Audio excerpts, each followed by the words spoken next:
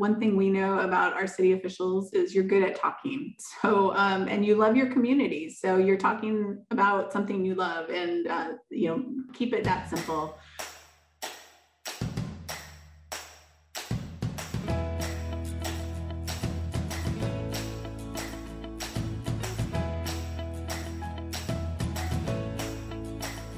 Welcome to the CityVoice podcast, where we explore the issues that impact Washington cities. Today, we'll hear part one of a two-part episode on legislative advocacy.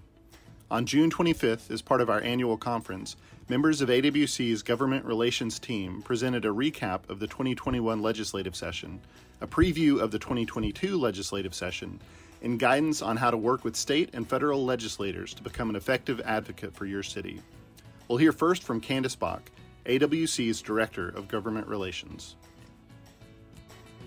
Really happy today to be joined by Carl Schrader, our Deputy Director of Government Relations, and Sharon Swanson, our Government Relations Advocate. And we're gonna walk you through advocacy in this Washington. We wanted to share with you a little bit about what happened in the 2021 legislative session that wrapped up at the end of April.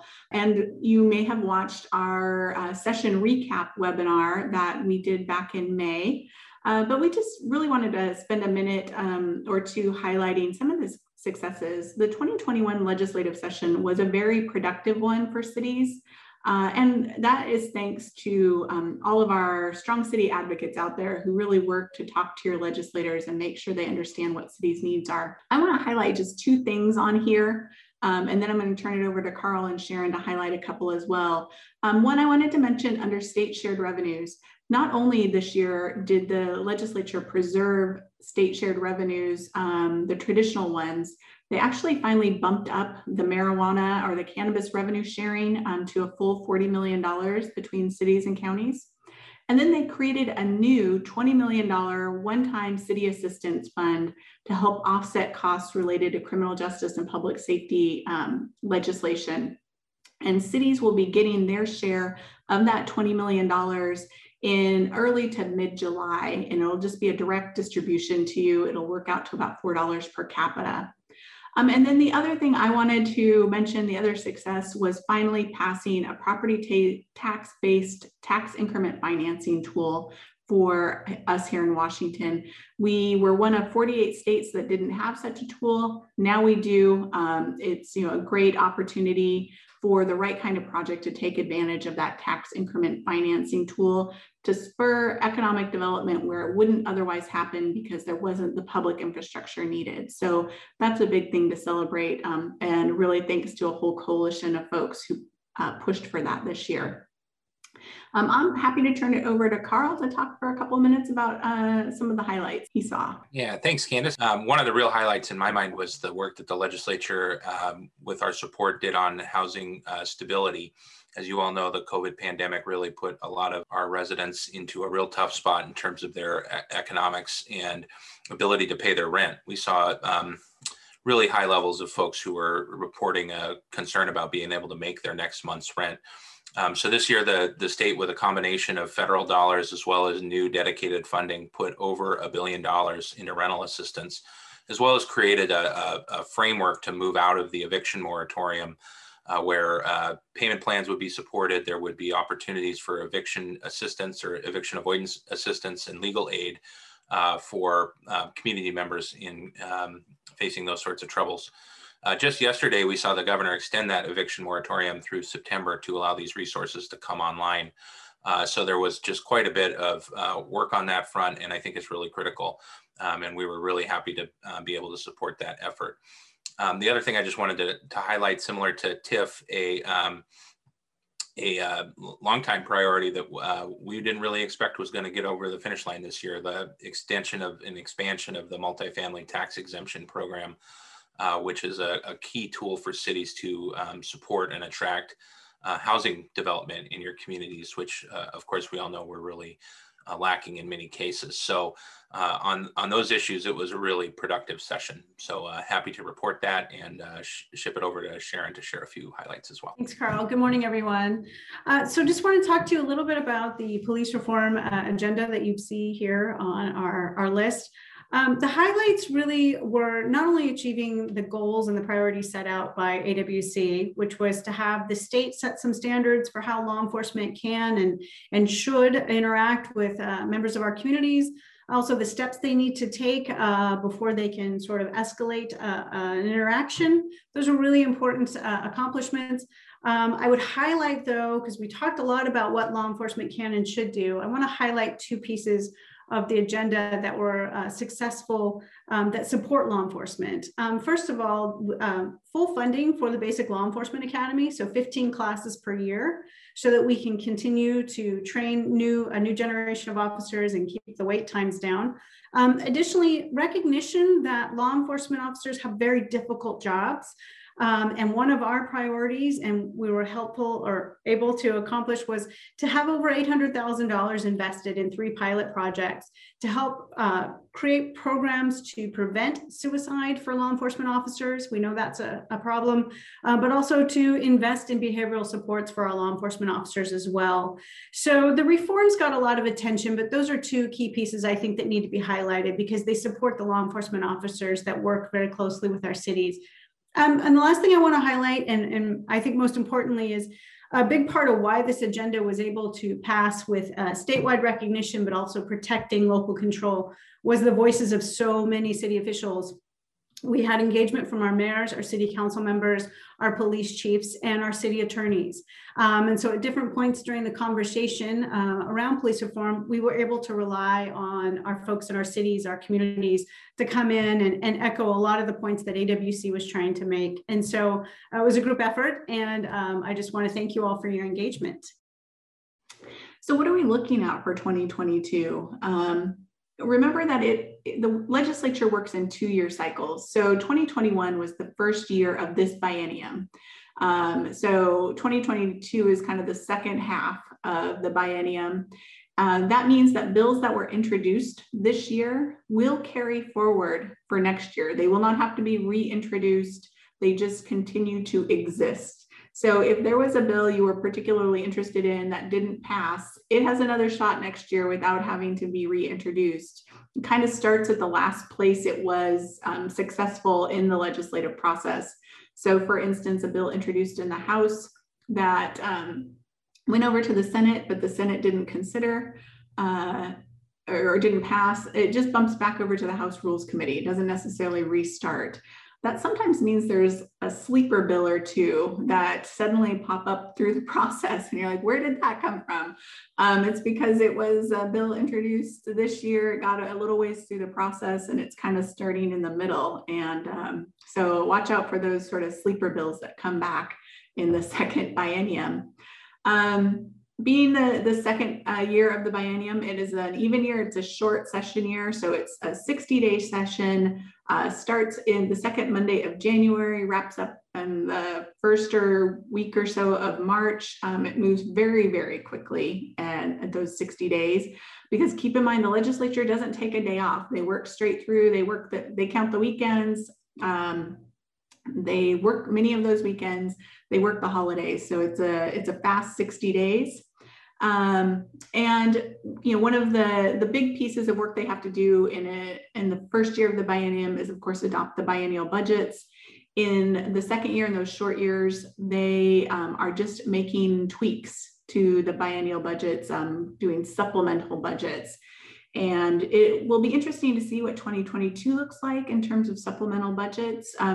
That could be affected by some of what we were just hearing from the other Washington. Federal funding coming in through ARPA. The state didn't necessarily allocate all of its funding and may want to reallocate some of it depending on how programs work out. And what this infrastructure package ends up looking like may also require the state to go back in and make some adjustments to that supplemental budget. There was also a very positive revenue forecast released earlier this week.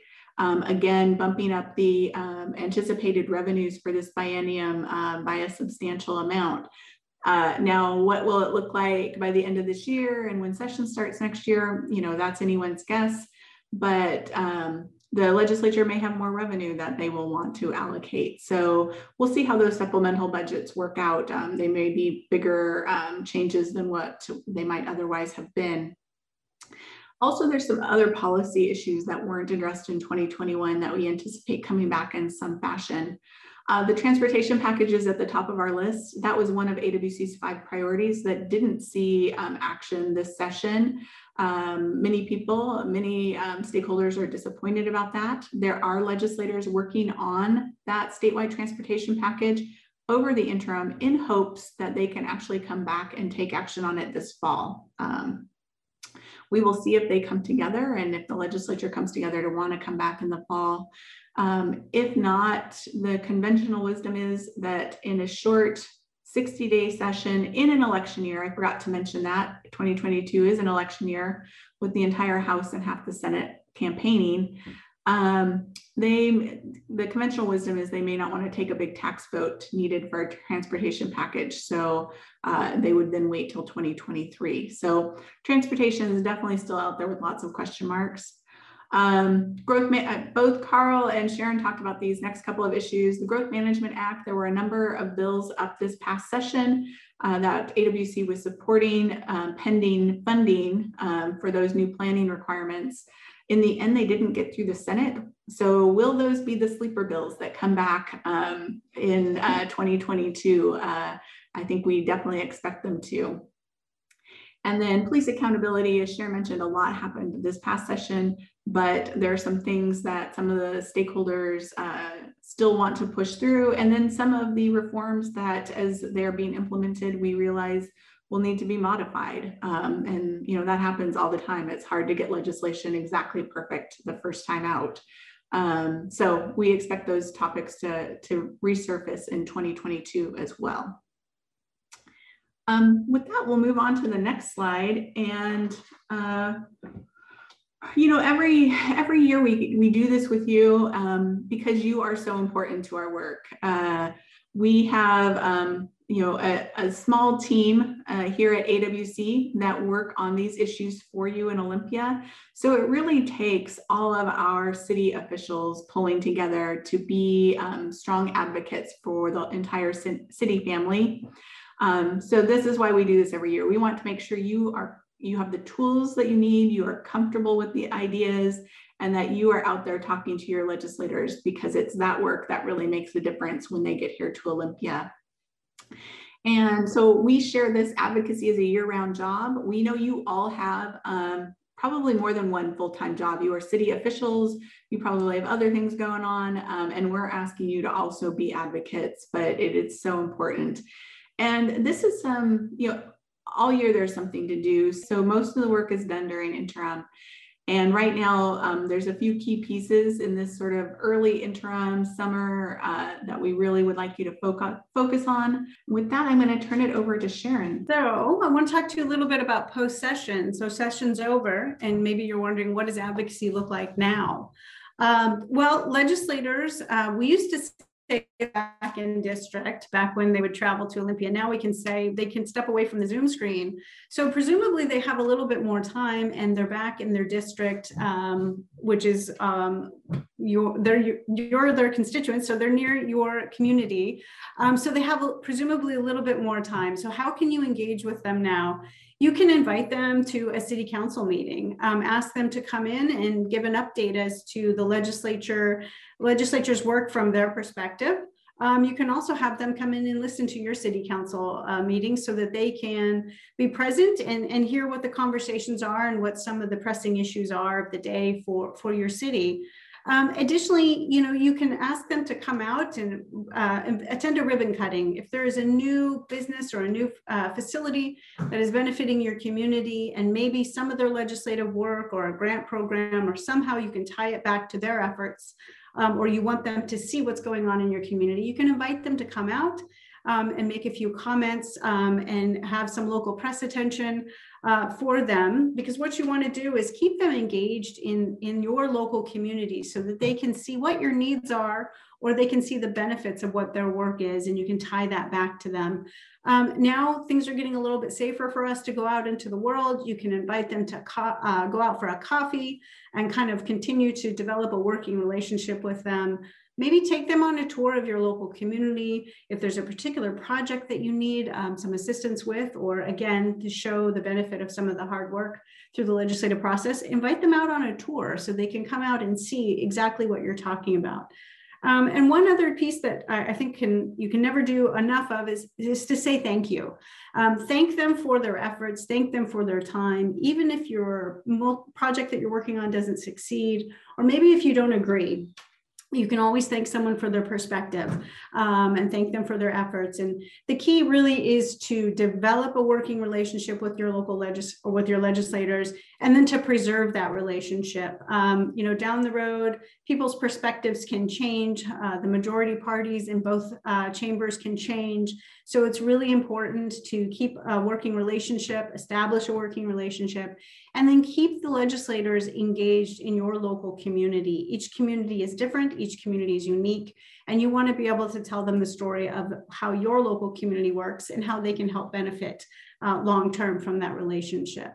That was really great, Sharon, and I'm going to riff on a couple of the themes that you ended with in terms of building and maintaining and strengthening that relationship with your local legislators.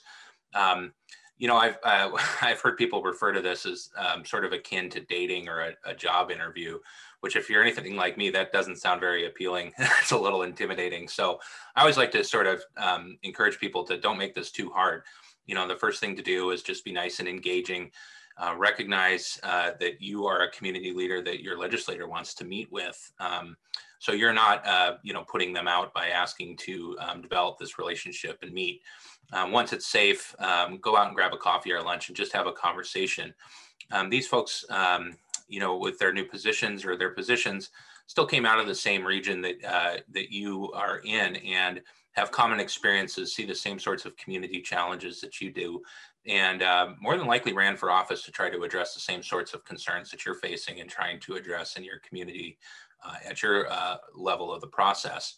So look to understand their interests and, find where you have common perspectives, share relevant information about work that your city is doing on those fronts. Because when you begin to communicate early and often, you can become that trusted resource about what the real impact of state decisions are on your local community. And, that's really critical. And, as much as possible, you don't want to be weighing in on something you haven't really talked about with your legislator, with no relationship with them, just kind of coming out of the blue. You will be considerably more effective in supporting your community's needs if you can do a little bit of work on the front end, start before you need something. So it's not just approaching with a handout, but instead, looking to develop a true partnership. In that sense, it's really important to be clear, though, when there are policy issues at place.